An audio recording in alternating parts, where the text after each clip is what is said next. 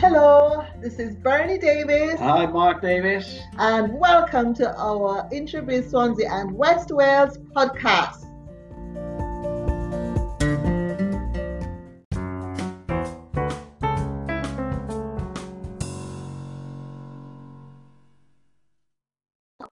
So we just want to welcome Amanda, and Amanda is an incredible expert. She has interviewed many high-profile celebrities, including Richard Branson, Jay-Z, Matthew Perry, Cindy Crawford, Roberto Carlos, and Frank Bruno. Now I'm going to pass over to Mark, my wonderful husband, who has spent a lot of time speaking to Amanda recently and has so much that he has gleaned and is so happy to share with us today. So Mark, over to you. Well, welcome Amanda, and thank you for sharing and sparing the time with us. I know how valuable your time is. We'd love to find out, obviously, a lot more about you. And so I'm just going to start it off by just asking you just a few simple things, really. Like, obviously, we know you're from Wales, so we'd like to know where you're actually from, and how did you get started in media? Because that's where I believe you first started. How did your career start in that way? And was it always your dream to do that? Well, good morning, everybody. First of all, I have been listening for the last hour, and it's great to hear all your stories and how successful so many people in Wales and innovative they are as well. And congratulations also to Bernie on her book launch and being a bestseller. Thank you. Wow, amazing, fantastic. I'm from Carmarthenshire originally. I'm a milkman's daughter, so brought up working pretty hard from a very young age. As soon as I could carry a milk bottle, I was out on the round every morning with mum and dad. And I think I'm very grateful for my background because it instilled in me a really strong work ethic. And I've carried that throughout my life. It's really been the backbone of my career, to be honest. And yeah, it's great to be here today. Right. So, but how did you get started actually in the media then? In the media, I always thought that I'd be doing something on TV, and seeing that I wasn't blessed with a wonderful Welsh singing voice, I kind of looked for my options, and being a presenter was one of them. I loved, obviously sport. Sport is my background. And it was kind of by mistake that I kind of got into the industry. A friend of mine, my first job out of college was running a health club, a private club. And I met somebody who is now a presenter. He's now working in Qatar for Qatar TV. He said to me, come to the studio. We're looking for a fitness and health presenter.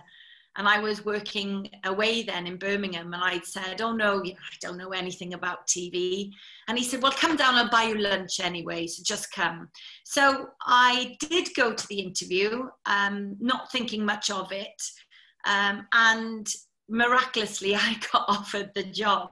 So that's where it all started. So I started by doing a slot on a magazine program called Heno in Welsh. And from that, they offered me a full-time job. And that's where it started. Mm-hmm. Now, I know that obviously you've got some amazing stories, which, I want to tap into and I want you to sort of entertain people with. Now, I know you've got a brilliant Richard Branson story because you told me that, right? So I want you to tell the people about that one. And also touch on the things that when we spoke earlier in the week about it's sort of obvious your values really that stood out to me about the values and how you sort of progressed, with the values that you hold, So, elaborate on those a little bit. Tell the people the stories that you told me the other day. They were amazing. I just seem to have had lots of wonderful things happening to me from being kind, and I think that's like the easiest thing. And I mean, to everybody and anyone that you meet, they don't need to be important or high up or anything, because that first job I got on Heno doing the health and fitness slot, there were loads of us interviewing for the same job, and there was somebody sweeping the floor of the studio. And later on, when I got got through the interview and they called me in and offered me the job, it was the guy sweeping the studio that gave me the job. So basically he said, everybody thought I was a cleaner and you were the only person that spoke to me. And he said that made me stand out because you were taking the time out to go, oh, how's your day today? And it was the floor manager and the producer. So he just happened to be getting it ready for the show that day. So that was one thing. And with the Richard Branson story, I was down in Bognor Regis. I was doing an extreme sports program called Adrenaline. And Richard Branson was going to do the, they jump off the pier and they, the man who can fly competition. So it's as far as they can jump off the pier and supposedly fly. Anyway, Richard Branson was taking part this particular time. And as always, Virgin put on the best hospitality for all the media, but it was packed out. So we got in there, got our seats, and we're enjoying all the wonderful food and drink that Virgin always supply. Anyway, this guy came through the door, little old man, walking stick. And I just love old people, to be fair, and I always think we should look after them. So I'd kind of gone over and said, oh, would you like my seats? Because there weren't any seats available. And he said, he was frightfully posh. So he said, oh, yes, thank you, darling, and blah, blah, blah. So he came and all the crew were laughing, going, oh, God, she's found an old person to look after. Anyway, I said, don't move from there. Let me get your tea and coffee for you or you lose your seat. So I said, what would you like? And then I brought some pastries back and everything. And I said, look, I've got to go because I'm trying to get my place to get an interview with Richard Branson. And off I went. Anyway, later on, I came back and the crew said, oh, that little old man's been looking for you. I said, oh, maybe he needs another cup of tea. So over I went. And I said, are you okay? Would you like me to get you some tea or some lunch now or something? And he said, my dear, have you managed to get your interview with Richard Branson yet? I said, no, there's a huge queue. I said, I'm pretty much at the back of it, even though we've been there since crack of dawn. And he said, let me have a word with my son now. And it was Richard Branson's father. Oh, that's incredible. And did I get my interview? Yes. I got straight to the front. The crew were like that. Really? And yeah, went straight to the front, got my interview. And it was, again, it was an act of kindness without expecting anything in return that gave me the success that day. Mm-hmm. Yeah. And I think that's something that, when you were saying that, it's something that you sort of held close to you, your true values and that, and you've carried that on through your career. Explain a little bit about, how what you were just saying earlier about the kindness and stuff that you share with people, gives you pleasure. Yeah, I think, I prefer to give than receive most of the time. And I think it's incredible the stuff I've got such a buzz and such a great feeling from. I used to do an awful lot of charity work for various charities, and I never used to charge anybody. If they paid some presenters, I'd give the check back, and they always used to say, oh, is there someone in your family with, let's say, kidney failure? And I'd go, no, that's why I'm so blessed. I empathize, but I don't have any experience of this. But for instance, I was doing Scorio at the time, and I was in Manchester Airport, which I flew out of most of the time. And we'd lost our flight cases and everything. We were all waiting around. People were getting frustrated. And this woman came up to me and she said, oh my God, she said, you've made such a difference in our life. She said it was the most horrific storm, and I remember driving to it. It was a charity match in Anglesey, and I lived in Cardiff, and it was like the most horrendous storm you've ever seen in your life. And I drove up in the storm and still presented and reffed the game for them against all. I mean, we were all in kind of full waterproofs and everything during it.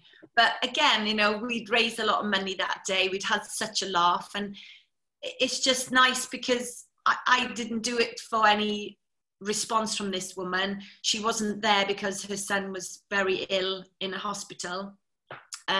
So we'd never actually met. So we met in Manchester trying to retrieve our bags. But again, you know, it's just little seeds you sow. Sometimes you don't actually get the fruit from it for years to come. Yeah. Mm-hmm. Yeah. So if you had to sort of pick one thing, what would you say was your greatest achievement? I think looking back, I would say being the first female presenter in the UK, you know, anchor presenter in sport has been my biggest achievement ever. I mean, I was against all odds. I remember I was, first of all, somebody told me, oh, you'd be brilliant at this, and told me about Sgor Your Job. And I'm a qualified football coach. And I said, oh God, they never have a woman. Nobody's got a woman, you know, not even in Europe. And she said, when has things like that ever stopped you? So anyway, I rang up and they said, oh, sorry, but the closing date it was last week. So everybody's been given 2 weeks to prepare, and the screen test will be on this date. And I thought to myself, oh God, how do I turn this around? So I just said, oh God, I don't know who I feel most sorry for me, because I've missed out on the most amazing opportunity, or you, because you've never met me and you're missing out on the opportunity. And the guy just burst out laughing, and he went, I can't believe how cheeky you are. And he said, but you're already a week behind. And I said, listen, I'm a woman. A woman can do a man's job in half the time, so a week is fine. And he just started laughing, so I was being quite cheeky. And he said, well, we've got no women applying, and we didn't even think about a woman. And I said, well, I'd love to give it a go. So up I went, and all I can say is that I tried my best. And when I left, I thought to myself, do you know what? I know there aren't any women in this field, and my expectation wasn't that I was going to get it, but I was damned if I wasn't going to try. Yeah. And a few days later, I get a call, and everyone around me was saying, oh, you know, you're not going to get it because, you know, there aren't any females. And I was going, I know, but you know what? You're not going to get it if you don't try. And a few days later, I got that call and I got the job. Wow, so, amazing. Yeah, it was incredible. I mean, just saying the things you just said then sounds like you've just come from Bernie's school of mentoring, you know, but that's exactly how she is, honestly, right? You know, you can do this, right? You know, and that's it, right? Amazing, that's fantastic. And so I guess, would you say that that was your greatest sort of challenge as well? Or have you got or would you say you have another thing which would be a challenge, like when you've climbed up sort of these all these extreme things that you've done? Yeah. I climbed Kilimanjaro. That was quite a challenge, but I think to add to that challenge, I'd had a very bad car accident 2 weeks or 10 days before. Funnily enough, it popped up on Facebook yesterday. It's 10 years since I had that crash, and I was basically been working for Man United TV. I was driving back. I had an MR2, which is so tiny. I had to pull the roof down to put my suitcase in on the, you know, back of the car. And I remember saying to my mum, I don't feel safe in this car, Mum. I'm going to sell it when I get back. Anyway, on that particular journey, I was on the M6 coming down south to Cardiff, and I got clipped by a big Arctic lorry, and it was rush hour on the M6, so my little MR2 just spun around. Wow. I then spun straight onto the front of the Arctic lorry, so it crushed half my car and dragged me sideways for nearly 500 yards onto the hard shoulder. And it was incredible. It's just crazy that I'm still here. But I basically had damage to my spine and nerves at the base of my back and my neck.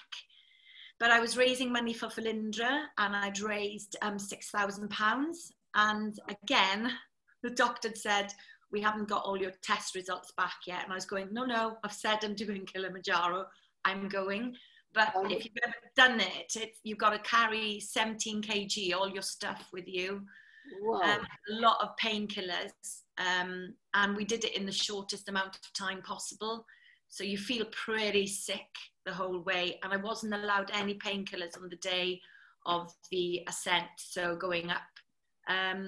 So even though I had tears running down my face doing it because I was in so much pain, I've got that thing in me that I haven't raised this money for no reason, and I haven't come this far not to succeed.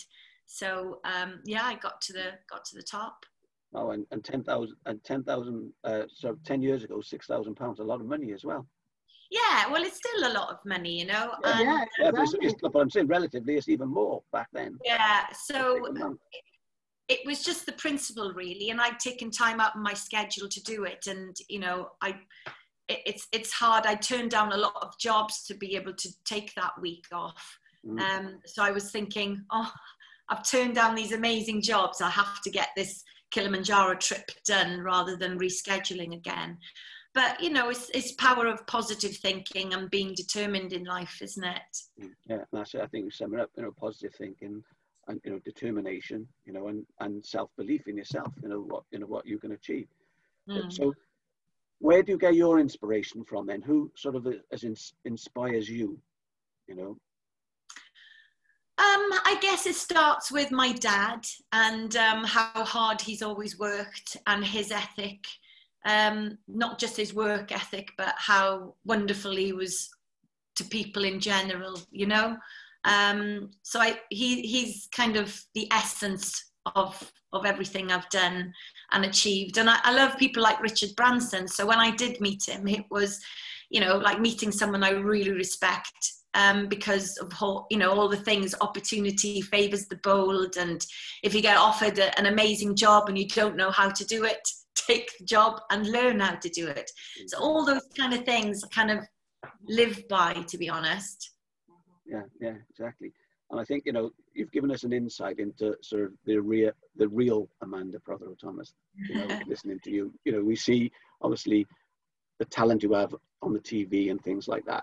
But nobody really knows you as a person, and you become sort of almost like a sort of just a character on TV. Whereas having the time, you know, spending with you now, listening to you talk and everything, you get to understand the person, you know, and realize what a caring person you are, and you've got the determination and all the things as well that you need to have to be successful. So it's sort of an inspiration to us here and people listening that, you know, some of the values that you have always carried you forward in your career and everything, you know, as well. And I know that you've moved on, obviously you've had a break from presenting and stuff as well, and moved on to a global sort of events thing that you've recently been doing as well. So I don't know if you want to touch on that, just to tell people, just, you know, you're not just a TV presenter, you know, there are other things that you've managed to do in your career, you know. Yeah, I guess, you know, and with presenting, I had lots of different jobs, which were fantastic. So it's surprising how you get new skills with different jobs that you have. But I've been living in Cayman Islands for a while. And when I came back, I was meant to be presenting the NBA on Channel 5.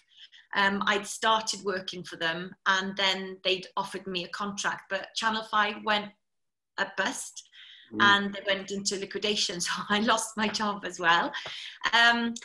So I kind of landed back with no work at all and looked around. There was nothing available, and somebody contacted me on LinkedIn and said, you know, I think my boss needs you. And I was like, what? He said, come in for a chat. So I was living in London then, so I came in for a chat to meet Sanjeev Gupta, the CEO and owner of GFG Alliance now.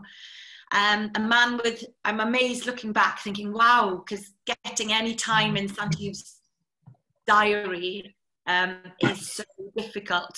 So I didn't realize how honored I was then. Anyway, he wanted to speak to me. He was buying some steelworks and a power station in Newport. and he wanted someone Welsh to assist him. And I said, you know, I know nothing about office work or being a PA or an EA or anything. I said, but I'll help you because you're providing jobs for my people. And I was thrilled that they were buying the power station and the steelworks. So I kind of said, I'll just do it as a favour. And so I went in and I saw Sanjeev a few times and gave him some pointers and got him some contacts and stuff. And then he offered me a job. He offered me a job 3 times, which I kept declining because I was thinking, oh my God, you know, I've never worked in an office. I've never been a PA, let alone an executive assistant to someone like him. And I gave in the end, and I said, look, I'll do 6 months. I'll help you for 6 months to set up in Wales because they're my people. So I felt quite strongly about it. And 6 years later, I've been with Sanjeev. I was his EA for 2 years, and that was challenging to say the least. Any entrepreneur, but Sanjeev doesn't sleep. You know, he's always thinking, and he's grown globally now. You know, we went from 200 staff to 20,000 in the last 6 years, which is incredible. But he moved to Australia 4 years ago, and then I became head of global events then. So just basically, yeah, that's kind of one of the things I love doing is organising, and we do things from conferences, inaugurations, awards ceremonies, big sporting events. So I was in my element doing that, you know. Oh, fantastic. And the thing is, again, I just go back to the same thing again. Your values and kindness of offering just to help somebody, right, has given you that opportunity. You know, 3 times you turned the job down, you know, because you just wanted to help, you know, and that's just like, just amazing that you have that in you, you know, you just want to help people, you know, especially, okay, yes, you're Welsh and you want to help and he's doing something for Wales, but it's easy just to say, what's in it for me? But that wasn't you, you know, you were just like so willing to give your time, you know, and share your contacts and stuff like that with somebody like that, you know, just to support, you know, your country. So fantastic. Can I ask a question? Of course you can. Well, I think I've come to the end of my questions. I know there's people going to be asking. I know you have. That's why I asked. Can I ask first? Yes, you can. And David's on now as well. Steph's boss is on. David, right, is on now. Steph's, yes, Steph's boss. And I know he wants to ask questions, right? Oh. So Good afternoon. Afternoon, sorry I'm late. Bit manic this morning at work. Hi, Amanda, how are you? Very good. How are you? Oh, no, hang on, David. No, let him go on. It's all right. Bernie was asking first. It's Okay, right. now you wait your turn, young man. All right? We're fighting over over it. Right. Right, quickly then, Amanda, if there is any one thing you'd like us to take away from having listened to you today, what is that one thing you'd like to leave with us? I just think believe in your dreams and don't let anyone stop you. That's what I would say. And just be kind to everybody you meet along the way, because you never know. Not that you're kind to anyone for any reason, as you've just heard, but I just think, you know, let's all just make the world a better place and just all help each other. And you know what? I've had people help me over the years, and it's changed my life, you know. So it's just important if you can help someone do it, and you never know what the rewards can be, you know.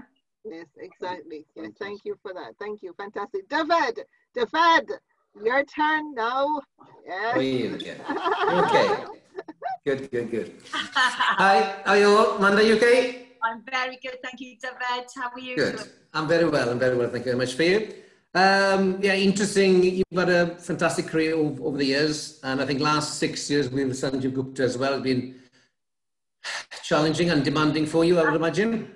As you know, because I phoned, David had just done my mortgage for me, just so you all have a bit of background here, and he was fantastic. Can I just tell you, he was amazing.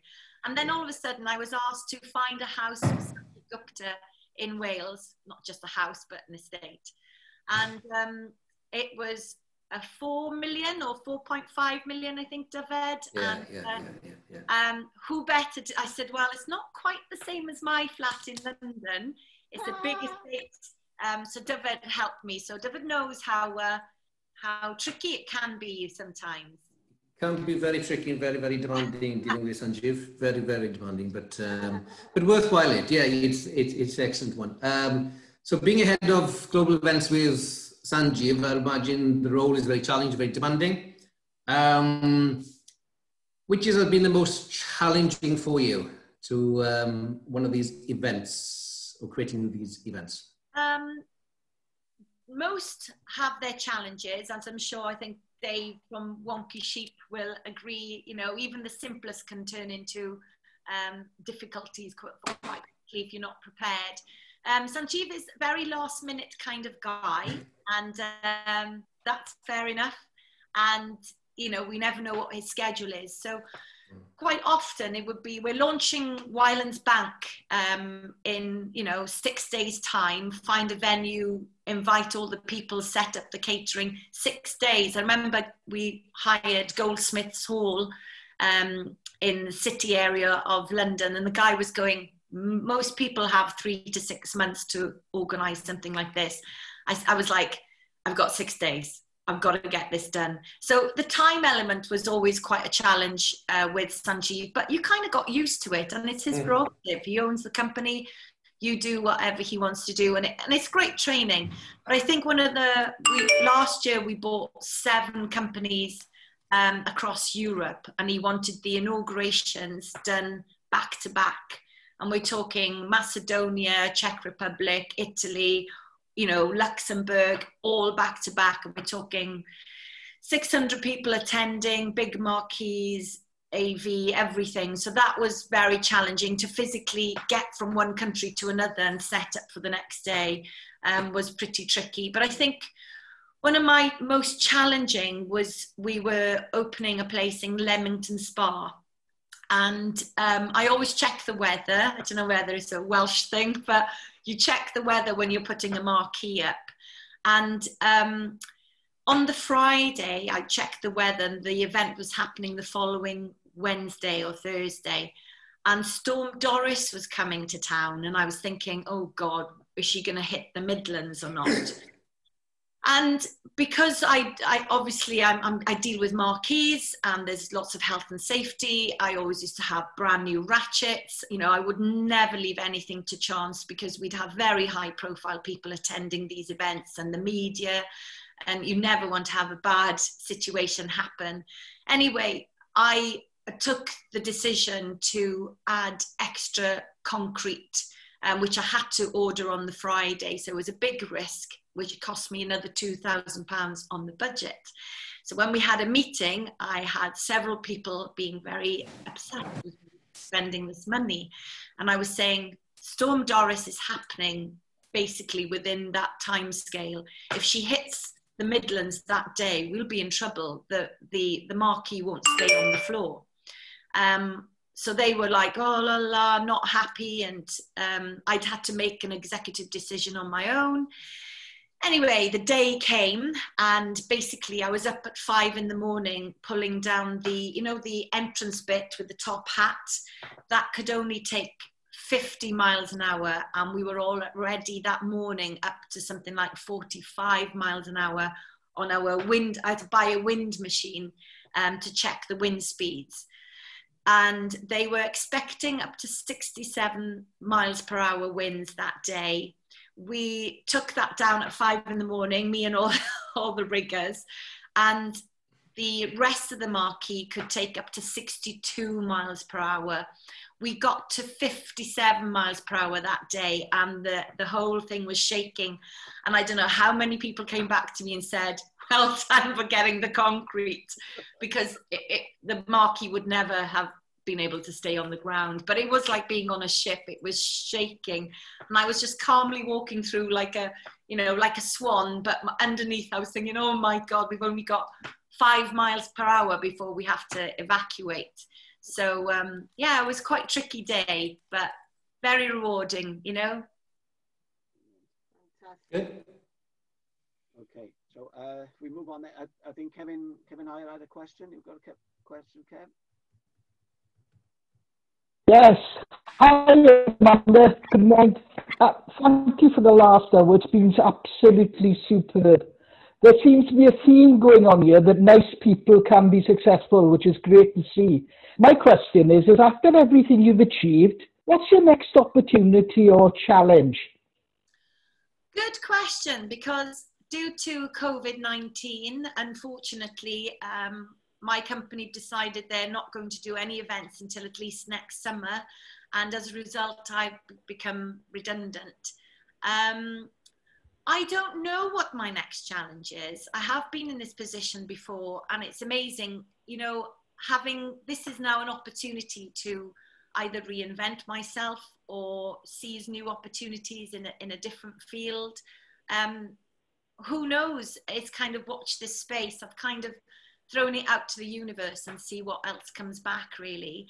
I have been offered a couple of jobs in the last couple of weeks, but they, as I said to my mum, and she was like, oh God, I said, they didn't make my heart sing, they didn't make me dance, so I've turned them down. And she was like, oh, but it's COVID-19, any job is a job. But I just think this is my opportunity now, because when I was working with Sanjeev, at any one time I could be juggling 23 different events. And if ever I did want to change career, it would have been difficult doing the handovers and letting people down. So even out of bad, I think good things are going to happen now for me, because I've got a new opportunity to have a new adventure, really. That's great to hear, particularly the fact that, you know, when you get offered positions, it's got to float your boat, and it's got to make you feel enthusiastic and excited about it. And, you know, it's fantastic to hear that. Good luck for the future. I'm sure you will carry on your success. Thank you ever so much. Well, we've already grabbed Amanda for our expo for next year. So we already given her first job. Right? I'm booked next May. Yeah. So she's already got one thing in her calendar, and I'm sure it won't be long before someone snaps you up, Amanda. I know. And you have a pre-arrangement for the 13th of May. Yeah. Got to book a day off. Yeah. Okay. So next we got Mike. Mike Armstrong's got a question. Hi, Amanda. How's it going? You okay? I'm good. How are you, Mike? Yeah, very well, thank you. I think we're already connected on LinkedIn, but nice to meet you and listen to your great story. Thank you. Nice to meet you too. I love the flag in the background. Yeah, cheers. So I've recently started podcasting and a YouTube channel, etc. And I'm quite interested in getting maybe onto radio or into TV or something like that, because I'm awesome, and why wouldn't I want more of me to go around? Exactly, and that's the mindset you've got to have, I think. Yeah, definitely. So I was just going to ask you, I was going to pick your brains on 3 ways or 3 tips you could give me on how to sort of do that, really. Well, one, you've already got it, and it's self-belief, you know, and I think if you don't believe in yourself, nobody else is going to believe in you. So that's number one. I think it's kind of knocking on doors, and even if they don't open, you just keep knocking, because they will open eventually, even if it's just to say, who are you? What do you want? And then you've got your foot in the door. But, you know, it's kind of getting in touch with, you know, when you watch a program, for instance, or when you listen to the radio, or you can Google things so easily these days, it's a case of getting to the person or several people in that industry. For instance, if you wanted to get in with Radio Wales, don't just try one producer, try several producers there, you know, and just hit them with different ideas. And basically, you know, try and get a meeting. Just say, I really want to come in and meet you, because, you know, I think so much is gained from seeing people in real life rather than something like obviously a CV or a podcast. You know, people get more of an essence of you, and just, yeah, don't give up. And that's the important thing, is just, if you don't, I've got this thing, I don't know if anybody knows about it, is finding new cheese. You know, when there's like a story about these mice that have tapped into this pantry, there's a little hole and they can have all the cheese they want. But one day the cook sees the hole in the wall and blocks it up with cement, and they've got to go, oh my God, we've got to find new cheese. And again, it's getting out there and trying every door, every room to get, you know, what you want really. All right, brilliant. Thanks. That's great advice. And I'll be hooking you up for some direction to some contacts you may have. Well, you've got me on LinkedIn, so that's great. I tell you, Awesome. Mike is definitely the person who will badger and keep on and on and on. He is, honestly, right? If there's anyone could do it, Mike can do it. Trust me. Good boy, Mike. So we move on now. We have Steph Jones from Red Dot. She's also got a question. Hi Amanda, how are you? Steph, I'm great. How are you? I'm very well, thank you. Now, you touched on mentioning your dad, so I actually remember your dad as a child as John Clark, and he used to live around our village. And I can testament that he was a lovely guy, and your mum as well. So I haven't seen you for a number of years, and I was probably about this small back then, and I haven't grown much since. But my question is around, what advice would you give to the youth of today starting out, given your fantastic career and you've had so many wonderful opportunities? What sort of advice would you give to anyone that's sort of graduating or starting their career journey? I think, you know, education is really important. And if you're not doing something, or if you can learn a new skill, then do it. For instance, I was in my first job when I did my football coaching, and little did I know then that the fact I had my football coaching gave me my big break in TV by getting the job as anchor presenter on a European football program. So again, sometimes you'll get a new skill and you think, oh, I don't know if I'll ever use that. But all of a sudden, you'd be surprised how you can apply it to something. So that is really important. I think when you choose your career, you have to aim, you know, you shoot for the moon, as they say, because what you do every day is so important. It can give you contentment, fulfillment, happiness. If you don't like what you do for a living, it's not going to fill you with joy, and it's going to ripple effect into your personal life. And you spend more hours working than you do doing anything else in your life. So you've got to make sure that you've chosen something that brings, you know, that inner kind of happiness to you. And even if it's something that's kind of really up there and you think, oh, am I ever going to get there? Just, if you can dance among the stars, as they say, until you can get to the moon, then that's good as well. And don't let anyone kind of sidetrack you at all, you know, like by telling you you're not going to get it. I've had that lot in my life. And I always kind of go, we'll see. You know, I've been more determined because of it. Even doing my football coaching, a few of the guys said, oh, some really good footballers don't get through their coaching certificate. And that just made me more determined to get it then, you know? No, that's great. Thank you. And I think that's really good advice as well. And I think it resonates with all of us that, you know, when you set those goals, don't let anything stop you from getting there. Sort of, you know, break down those barriers and, you know, plan and, you know, make sure that you've got good people around you and supporting you to help with those dreams as well. There's always excuses for everything. I mean, you know, I've kind of been very impulsive in my life, and you know, I've had a mortgage since I was 21.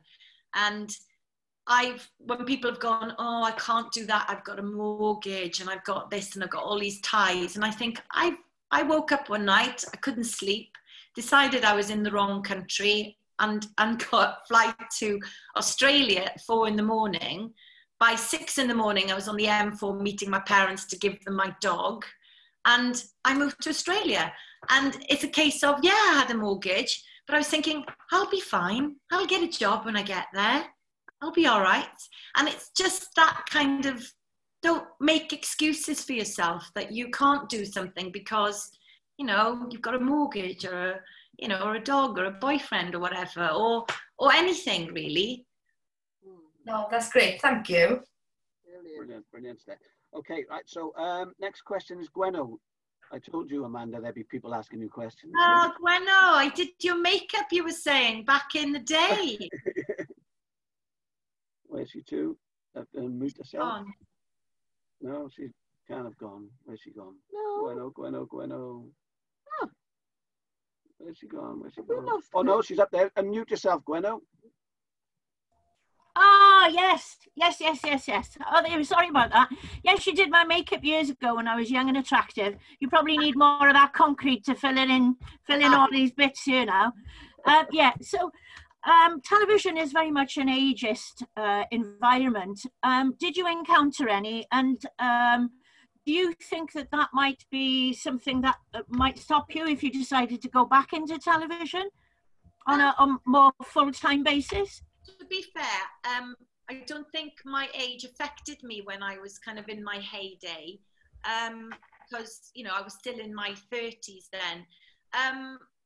Now I'm looking at my life again and thinking, well, maybe I'd like to get back into presenting again.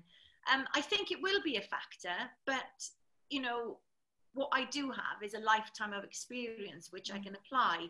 And I think that's my strength, really.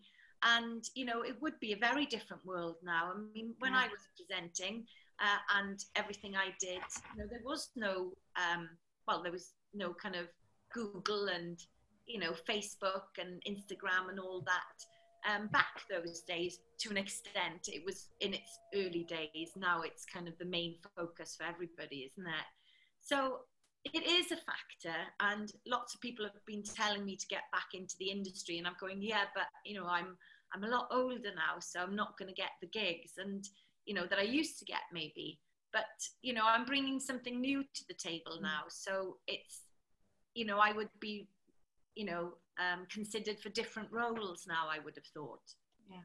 Well, the thing is, though, and I'm not just saying it because you're sat here. I think also, if you age well, then it's not a factor, and you've done that.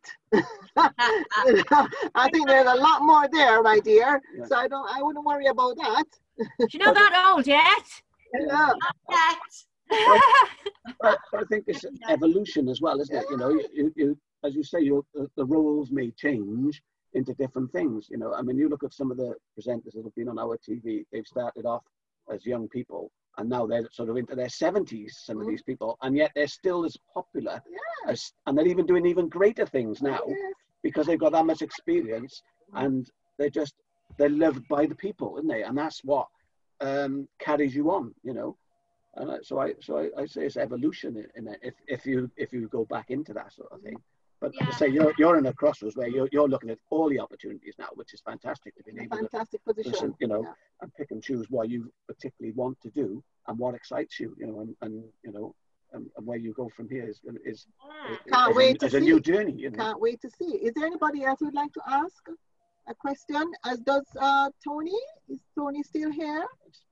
Let me put it onto the gallery. Come back and sort out Welsh politics. Oh God. Right, that's a job I don't want.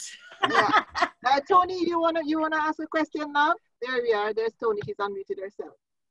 Amanda, it's absolutely awesome to have you with us today. I'm just blessed that you know you've come on, and you know what you've talked about has really hit me, because that's what I'm all about. You know, being you know, giving that care, giving that love, just going that extra mile for people.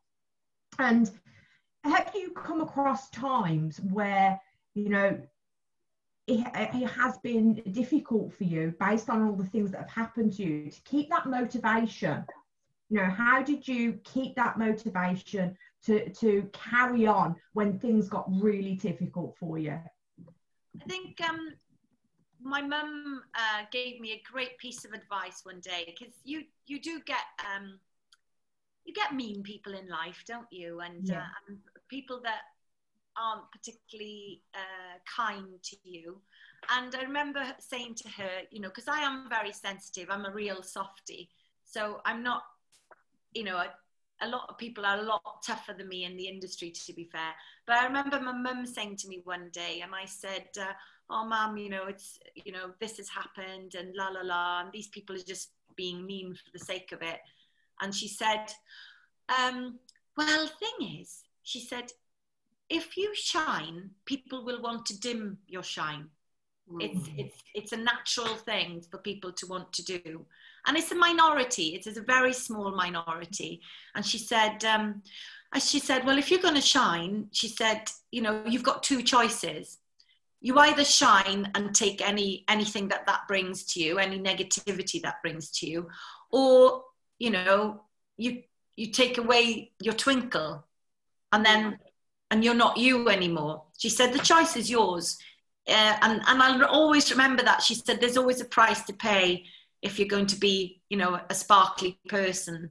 And I think that's important. And I always used to think if somebody'd, you know, been a bit cutting or not nice to me or something, I'd always think, yeah, it's just, you know, the price you pay for being nice is that somebody might want to kind of dim that about you. So that's been important. And I think, you know, I've worked in a man's world majority of my life, and I've had to work, I would say, twice as hard to gain respect in that environment. I worked for, you know, BBC Sport and, you know, the industry I've been in now, which is steel, aluminium power, so all men. And, you know, you do have to prove yourself, and being blonde and blue-eyed doesn't always open doors for you. Sometimes people look at you and generalize or guess who you are and what you're made of just by looking at you, and you think, oh, you know, you don't know how strong I am or what I can achieve and how hard I work. So people, you know, obviously can be quite superficial, but yeah, you've just got to prove yourself most of the time, haven't you?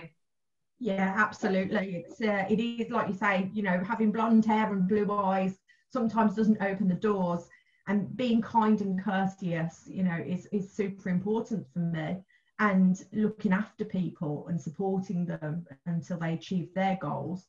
And yeah, I do come across that, you know, people always seem to, you know, it is a minority, but you do get people that try and take away their sparkle. So I really appreciate that advice. Thank you so much. Your mum's awesome. Oh, pleasure. I just say shine brighter, you know, just carry on, shine brighter. Yeah, really upset them. yeah, why not? Why not? Isn't it? Okay, so we're still going. Mark Sayers is next. He's got a question for you. So if you want to mute yourself, Mark. Hello, can you hear me? Yes, we're okay, yeah. We can hear you, Mark. Good show.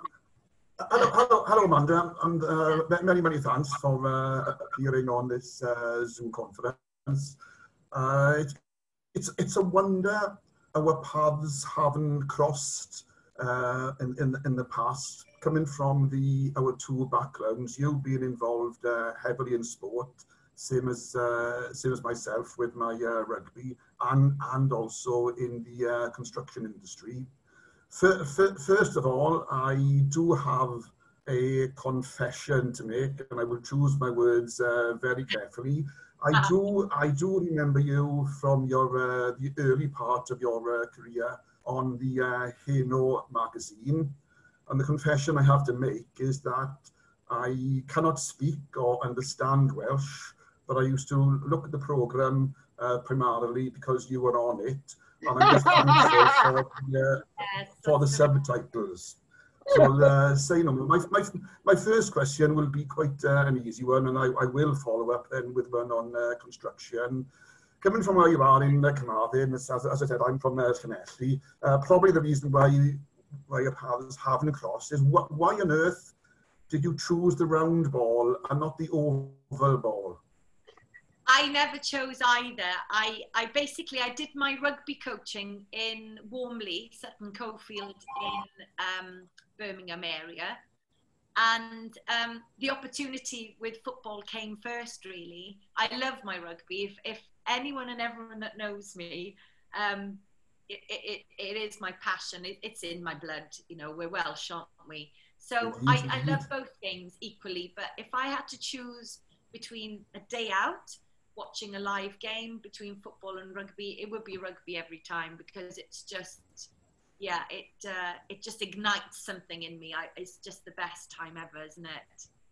I think what you get in rugby is the camaraderie, and you can go to any ground, any place. As I said, my history has been with refereeing for 30 years, and I'm now currently treasurer of a very successful team, Felinvole RFC, where obviously Phil Bennett is our president. So you know, the rugby community is so welcoming. One thing that comes over with you, Amanda, is your kindness and humanity, and you know, it speaks volumes of things you've been saying. Going on to my next question, you do say in the introduction that you are into construction and especially housing, not construction development or property development. I haven't come, I'm just checking, looking at my notes, I haven't actually seen the property series Hot Houses, but I am just diversifying now into property development myself after spending a long time in civil engineering. What advice do you have for somebody just taking it up? I think property is one of the most exciting fields you can ever be in. It is a massive passion of mine. And when I got the Hot Houses job, I was against lots of people, not, you know, even though it was based in Wales, but all BBC presenters tried for the job. So I was thrilled when I got it. But I think I got that job because I'd renovated some houses myself. I bought an old vicarage in Swansea that was falling down in auction. And I remember looking at the newspaper, and it's again, it's that believing thing, the power of positive thinking. I opened this magazine, saw newspaper, Swansea, whatever it was, and saw this picture, and it was a really dark picture, and it had a turret and a weather vane. And I said to whoever was there, I said, I'm going to live there. And they went, what? I'm going to live there. I said, and I just decided I was going to win this auction, which luckily I did. I was down to my last penny. I can't even begin to tell you. I went to the absolute knife edge. I didn't have any money left over to renovate it, but I got there in the end. But I think it's a great time, to be honest with you, because think about it. We've all been, because of COVID-19, we've all been stuck in our houses, and it's my safe place. Whenever I've bought anywhere, it's always been my safe place. It's very important to me. But I think other people's homes have now become really important to them because of COVID-19, and also because, you know, everybody's already been starting to do DIY and different things. And people are now in the future going to be working from home a lot more. So your environment is really, really important to you. And I think there was something in the newspaper or on the news, you know, that there's been a big property boom now because all of a sudden, you know, maybe you need an extra room in a house because you're working from home. So, or you need to convert a garage into an office or something. I think the property world is evolving, and I think homes are more important to people than ever now.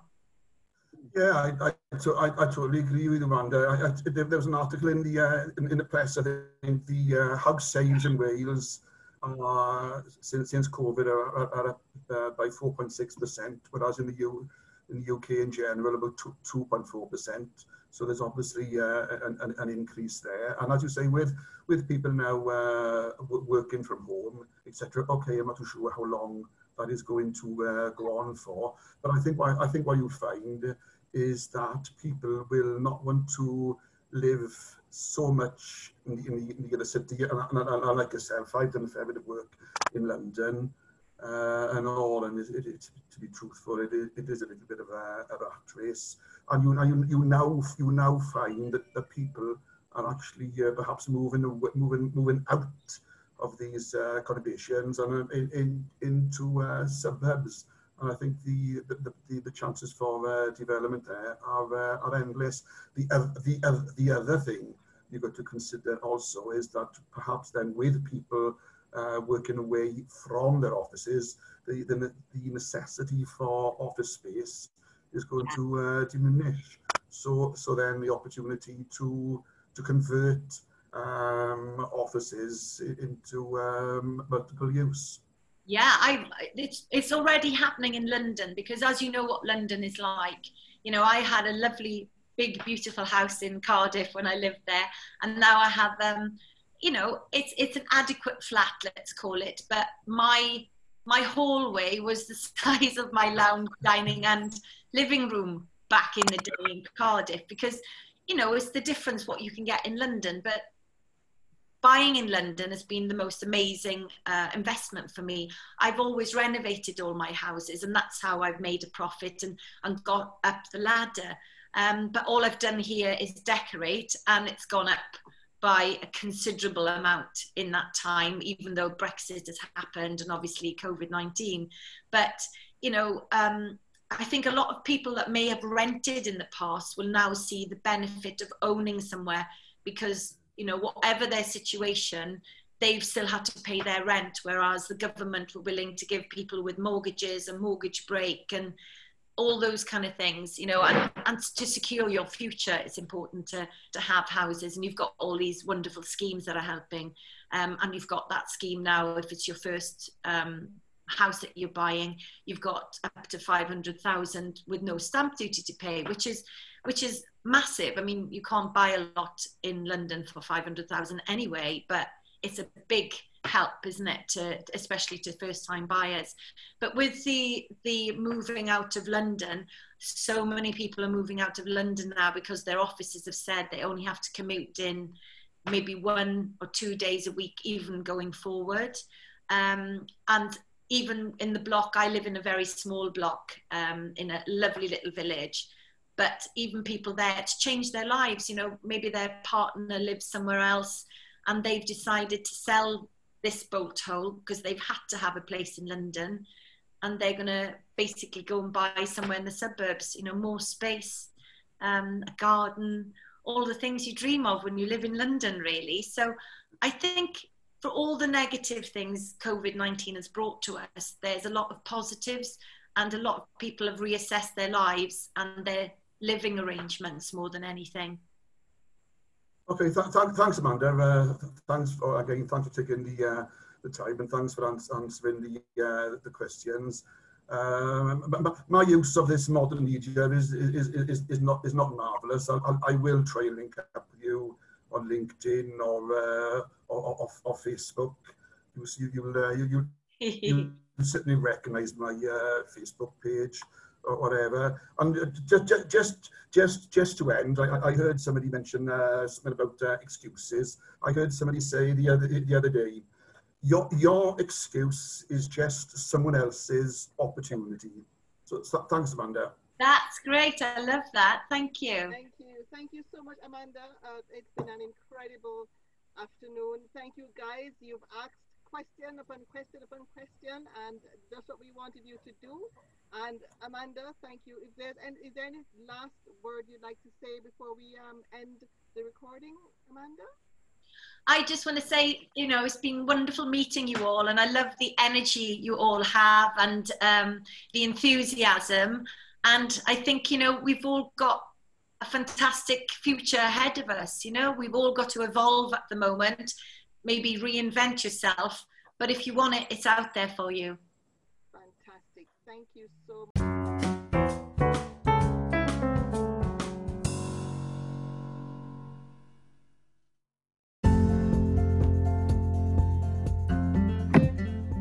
This episode was brought to you by Intrabiz Swansea and West Wales. Further episodes are available on our website, which is www.intrabizwestwales.co.uk. Thank you for listening.